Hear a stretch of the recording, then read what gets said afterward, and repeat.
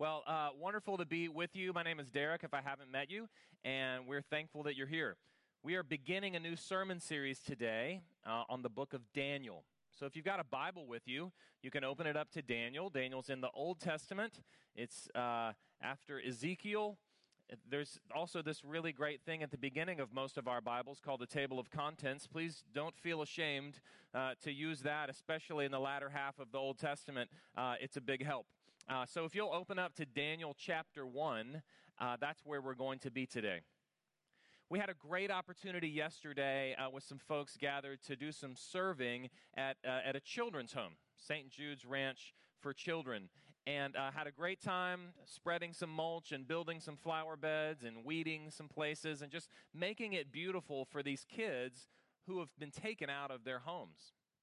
It really brings up one of the main themes that we're going to look at today and throughout the fall, actually, is this idea of living in a place that's not your home.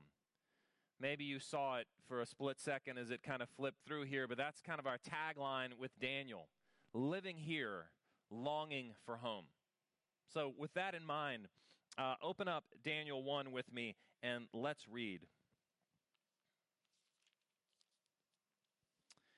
In the third year of the reign of Jehoiakim, king of Judah, Nebuchadnezzar, king of Babylon, came to Jerusalem and besieged it. And the Lord gave Jehoiakim, king of Judah, into his hand with some of the vessels of the house of God. And he brought them to the land of Shinar, to the house of his God. And he placed the vessels in the treasury of his God. Then the king commanded Ashpenaz, his chief eunuch, to bring some of the people of Israel, both of the royal family and of the nobility, youths without blemish, of good appearance, and skillful in all wisdom, endowed with knowledge, understanding, learning, and competent to stand in the king's palace, and to teach them the literature and the language of the Chaldeans. The king assigned to them a daily portion of the food that the king ate, and of the wine that he drank. They were to be educated for 3 years, and at the end of that time they were to stand before the king. Among these were Daniel, Hananiah, Mishael, and Azariah of the tribe of Judah. And the chief of the eunuchs gave them new names. Daniel he called Belteshazzar, Hananiah he called Shadrach, Mishael he called Meshach, and Azariah he called Abednego. This is the word of the Lord. Let me pray for us. Father, we are thankful for your word. We're thankful for Daniel and his witness. We're thankful most of all, Lord, for the witness of your power and might, your sovereign care, your love, your faithfulness, your steadfastness. Teach us those things today, Lord. Open our eyes and our ears and soften our hearts that we might know you and worship you and love you more today. We pray in Jesus' name. Amen. You know, oftentimes you can tell a person by their accent, right? We have accents that we were brought up with that sometimes feel out of place in the places that we live now. I was having these new glasses made for the other day, and the guy that was fixing my glasses, as soon as he spoke one sentence, I immediately knew he was from New Orleans because you could just tell he's got that accent.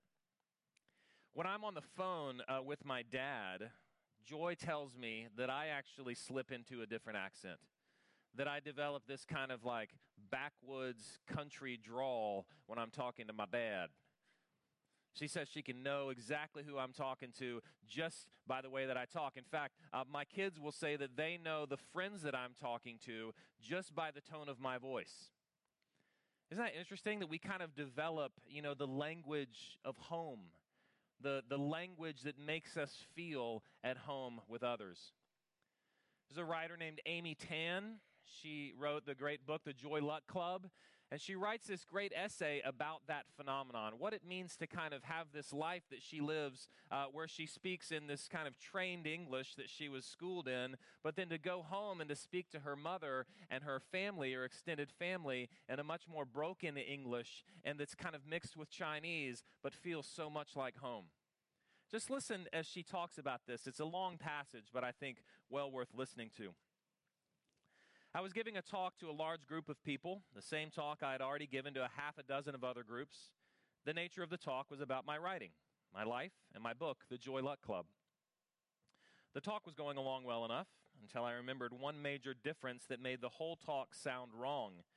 My mother was in the room, and it was perhaps the first time she had heard me give a lengthy speech using the kinds of English that I never use with her. I was saying things like, the intersection of memory upon imagination, and there's an aspect of my fiction that relates to thus and thus. A speech that was filled with carefully wrought grammatical phrases, burdened, it suddenly seemed to me, with nominalized forms, past perfect tenses, conditional phrases, and all the forms of standard English that I had learned in school and throughout books, the forms of English I did not use at home with my mother. Just last week, I was walking down the street with my mother, and again, I found myself conscious of the English that I was using, the English that I do use with her. We were talking about the price of new and used furniture, and I heard myself saying this, not waste money that way. That kind of language has become our language of intimacy, a different sort of English that relates to family talk, the language I grew up with. So you'll have some idea of what this family talk that I heard sounds like. I'll quote what my mother said during a recent conversation, which I videotaped and then transcribed. During this conversation, my mother was talking about a political gangster in Shanghai who had the same last name as her family, Du, and how the gangster in his early years wanted to be adopted by her family, which was rich in comparison. Later, the gangster became more powerful, far richer than my mother's family, and one day showed up at my mother's wedding to pay his respects. Here's what she said, in part. Du Yusong having business like fruit stand, like off the street kind. He is Du like Du Zong, but not Sung Ming Island people. The local people call Putong, the river east side. He belonged to that side local people. That man want to ask Du Zong father to take him in like become own family. Du Zong father wasn't looked down on him, but didn't take seriously until that man big like become a mafia. Now important person, very hard to inviting him. Chinese way, came only to show respect. Don't stay for dinner. Respect for making big celebration, he shows up. Mean gives lots of respect. Chinese custom. Chinese social life that way. If too important, won't have to stay too long. He come to my wedding. I didn't see. I heard it. I gone to boys' side. They have YMCA dinner. Chinese age. I was 19. You should know that my mother's expressive commands of English belies how much she actually understands. She reads the Forbes report. She listens to Wall Street Week. She converses daily with her stockbroker. She reads all of Shirley MacLaine's books with ease, all of things that I can't begin to understand. That's also funny. Yet some of my friends tell me they understand 50% of what my mother says.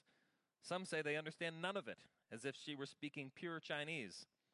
But to me, my mother's English is perfectly clear, perfectly natural.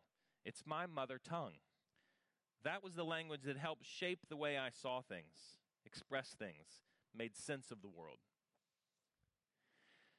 That theme, feeling like you're not completely at home, feeling like the language of your culture and of your place is not the language that actually helps you make sense of the world. That theme is what runs as a constant throughout the book of Daniel. As we spend this fall kind of soaking in Daniel, we're going to repeatedly come back to that idea that we are living here and longing for home. Because the truth is that what was true of Daniel in his foreign place is also true of us. Let me see if I can give a little background first. So Daniel opens up for us with really the political reality of what's going on. It's around the 600 or so BC, and Israel, God's people, had been divided into two kingdoms for quite some time. Actually, right after the reign of Solomon, that kingdom gets divided, northern and southern. And the northern kingdom, because of its disobedience, had actually been conquered by Assyria years earlier. The southern kingdom, Judah, had gone on a little bit longer because the kings were a little bit better and followed the Lord just a little bit more. But it has finally come to the time where they are also being conquered by their enemies. The Bible is very clear that this is because of their disobedience. It's because they have not followed the Lord that he has given them into the hand of their enemies. That enemy is Babylon. Babylon, who has already conquered Assyria and has kind of pushed Egypt back and has now actually come as well for Israel. And the strategy that Babylon would use when they would conquer other peoples is an interesting one. First of all, it kind of came in waves. There were 3 waves of these deportations that happened in Judah. This is the first wave that we're reading about in the book of Daniel. But even as they came in waves, they came about it in some interesting ways. They wanted to communicate something really specific to the people that they conquered. They wanted to communicate, A, this is your new home. B, your God is dead. And C, this is where you will actually shape and form your new identity. See, if you look actually at what happens here in these verses, you see in verse 3, we read this. The king commanded Ashpenaz, the chief eunuch, to bring some of the people of Israel, both of the royal family and of the nobility, youths without blemish, of good appearance and skillful in all wisdom, endowed with knowledge and understanding and learning, and competent to stand in the king's palace. What's happening is that Nebuchadnezzar the king, instead of actually going into Judah and killing all of the best and brightest, he's actually taking the best and the brightest, especially the kids. Because he probably knows, as Whitney Houston does, that they are our future, right? So he's taking the kids and he's bringing them back to Babylon. And they're not just kind of any normal kids. These are the people that you are going to build a group around. If you want to build a group, if you want to kind of build a brand, these are your folks. You're going to build around these folks because they're smart, they're capable, they're really beautiful, and they're young. These are the people that you want. So what Nebuchadnezzar has done is he says, well, let's, instead of destroying our enemies, let's turn them into allies. Let's bring the young of them into our place, and we'll tell them something very important. This is your new home. That place you came from, you'll never go back to. That place you came from, you might as well just wipe away from your memory. That family that you came from, those customs that you've had, go ahead and forget all about that, because this is your new place. That's the first kind of piece of his strategy. But the second piece is pretty interesting too. Maybe you heard that in verse 2, that one of the things that Nebuchadnezzar did is not just carry away the kids, but also some of the objects from the temple. The southern kingdom of Israel, Judah, also is where Jerusalem was, which is where God's temple was, the place where God was to be worshiped, the place where God's special presence even resided. And so what Nebuchadnezzar does is he comes into the temple and he, in this very bold kind of power move, takes some of the items from the temple and takes them back to his place and puts them in the temple of his God. Now the message is really, really clear. The message is, I didn't just conquer your people. I conquered your God. Your God, who is supposed to protect you, who we heard all of these great stories about how he delivered you out of Egypt, about how he brought you across, the desert and the wilderness. That God, I just defeated. So not only are you not at home, but your God is now dead. I was listening to a song the other day from the latest Avett Brothers record, a song called I Should Have Stayed Home with My Family. It's a song that really records a lot of probably the experiences that many of us have had at different times over the last couple of years. He talks about waking up early in the morning, really just wanting to kind of have a fresh cup of coffee and get his day started, but making the mistake of checking his phone and seeing that there had been another shooting. And the rest of the song really goes about him dealing kind of with that reality throughout the rest of the day. Noticing as he continues to read in this article that one of the children who was shot looks a lot like his kid. Really wrestling with the place that he lives. And then he gives this line that's just chilling. He said, I don't know when it was that God decided to leave or why he didn't say goodbye. It's maybe a feeling some of us have felt when you're honest with yourself. Is God just kind of checked out? Either in my own particular life or just in the world, when it looks like things are kind of unraveling so much, to ask that question, has God left? Is it over? That's the question that Nebuchadnezzar is trying to embed in the hearts of Daniel and his friends. This is your new home. Your God is dead. And then the third piece of his strategy, not only is this your new home and your God is dead, but this is actually where your identity is going to be shaped. See, this third and probably most important piece of his strategy is to take these youths and to bring them into Babylon and to create new Babylonians. You're no longer going to be Jews, you're going to be Babylonians. So he wants to teach them the literature and the culture, the language. He wants to enculturate them and sit them around his table and give them the best food. Look at all these beautiful new luxuries that we've brought you into. Look at this incredible culture and this heritage now that we have that can be your culture and your heritage. And if he wasn't plain enough, we read it in the last verse there, that he just decided to go ahead and change their names. It's kind of key to changing somebody's identity, isn't it? So he takes all of their Hebrew names and he gives them all Babylonian names. Again, you're in a new place. This is your home now. That God that you used to worship, he's gone.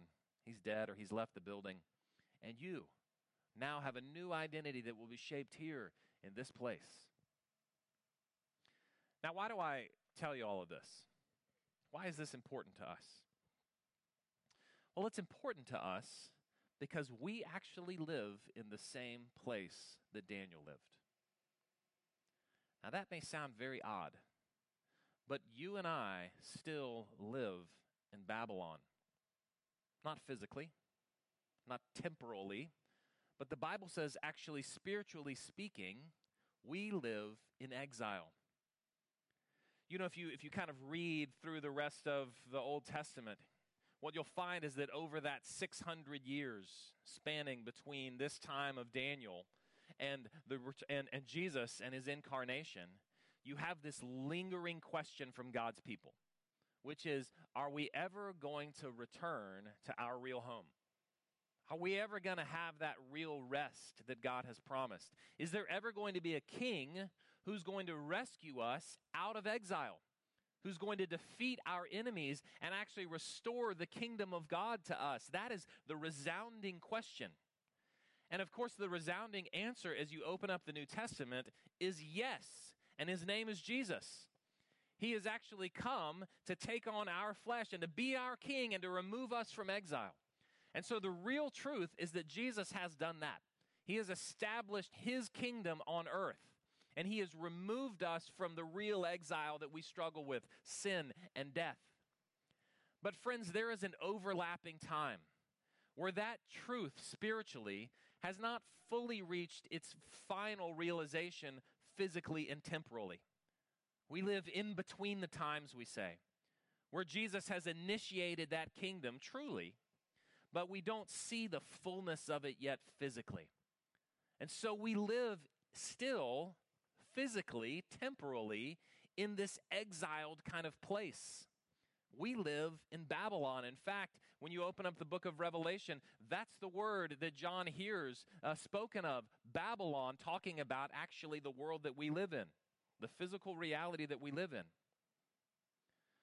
So let me just kind of spell it out a little bit more clearly. Modern day Iran is Babylon. But so is Spain. Okay, Malaysia is Babylon, but so is Ireland. Russia is Babylon, but so is America. We don't live in Jerusalem, friends. We live 2020 America in Babylon. And let me be a little more clear. 1950 America was also Babylon. And 1850 and 1750. Because we don't live in Jerusalem, and by the way, modern-day Jerusalem is not Jerusalem either.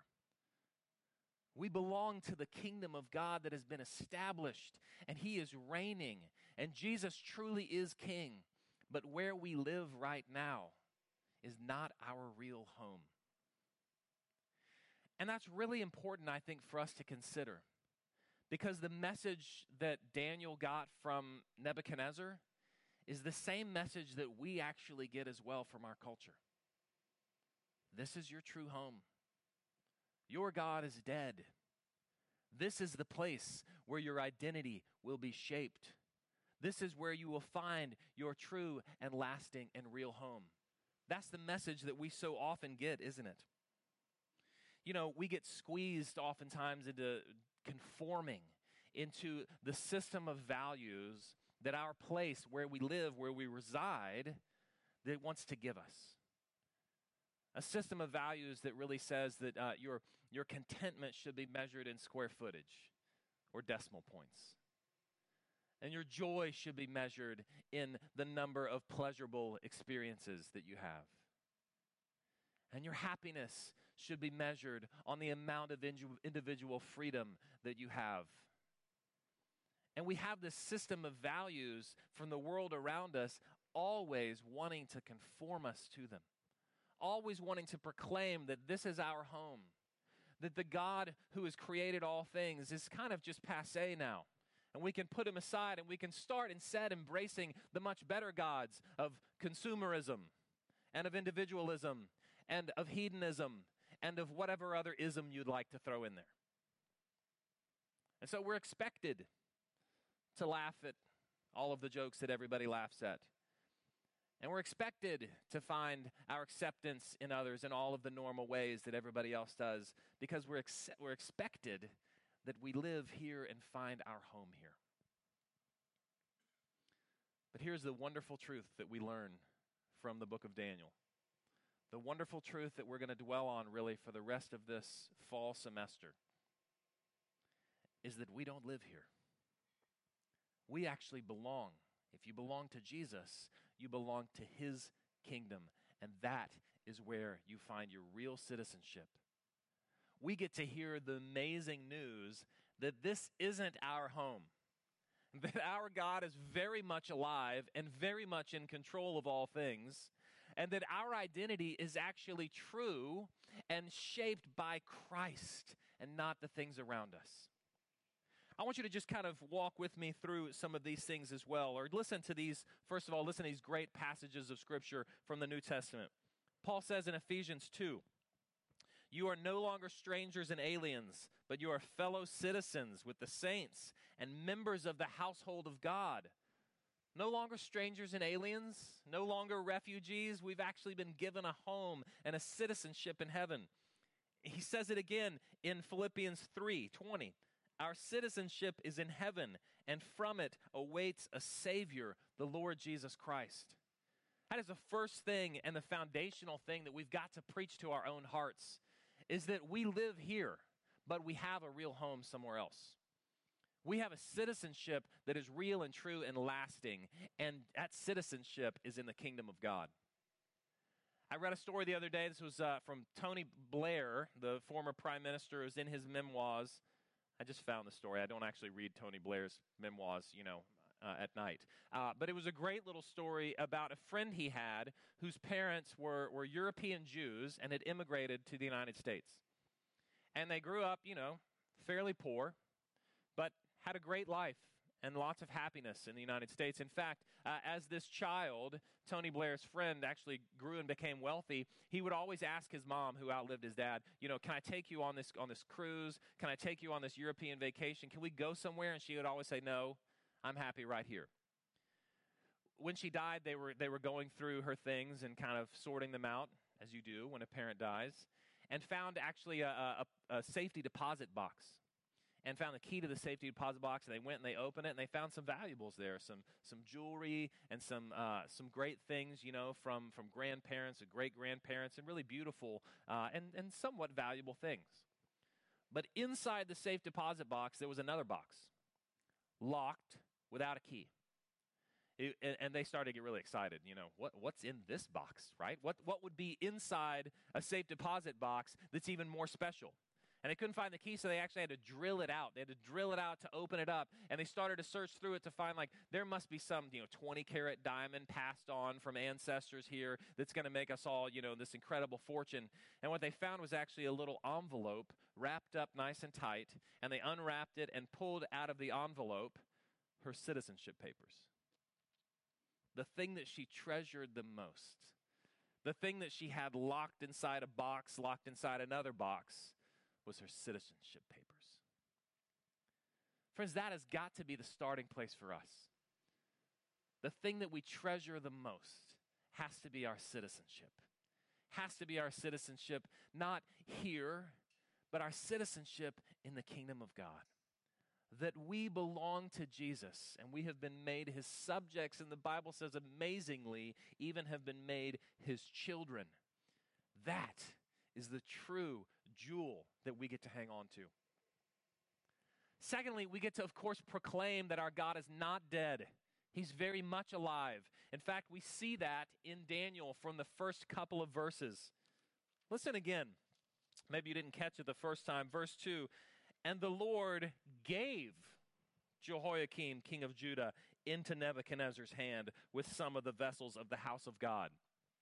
See, Nebuchadnezzar thinks that he's making this grand gesture to remove all these vessels of the house of God, to put them in his God's house, and I have killed your God. But God is in control the whole time. He's the one who's overseeing all of it.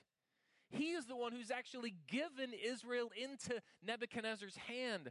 God is in complete and total control this whole time. And isn't it so cool that in the midst of that control, he actually allows for some of those things from the temple to be brought to Babylon, as if God is saying, guess what? I'm going with you. Yes, it was your disobedience that's led you here. Yes, you're being punished for your sin. But even in the midst of that, I'm going to go and be with you. I'm going to go and be with you, and this is going to be a sign even that I'm with you and that I'm caring for you and that I have real and true plans for you. God is in total, utter control of all of this. He is overseeing all in your life.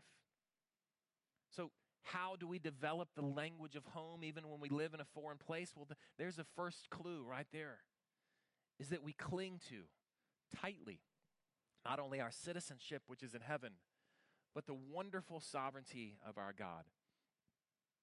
And here's the third part, is that our identity, if you are a Christian, is not in play. Your identity, if you are a Christian, is not up for grabs.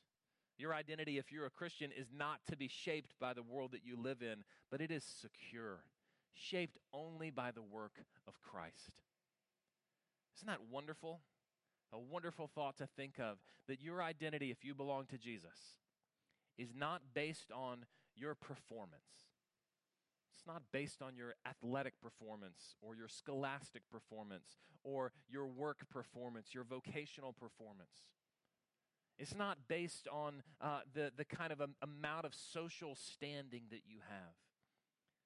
It's not based on your looks or your weight or your charisma or your charm.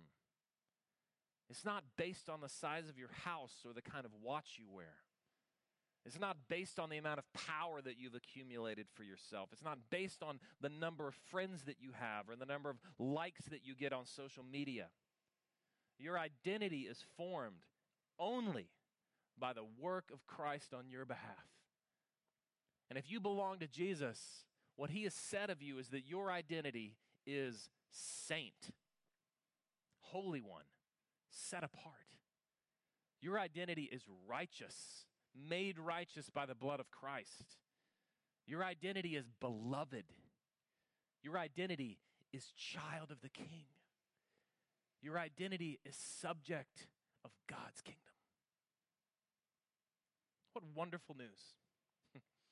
How do we sing the songs of our home when we don't live at home? How do we proclaim the beauty of our God when we live in a foreign place? How do we faithfully live in a place that is not our true home?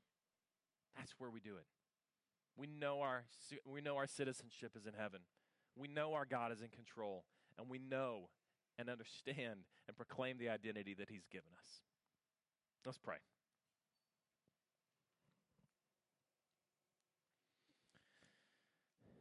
Father in heaven, what else can we say except thy kingdom come? May your will be done in this place, Lord, in exile.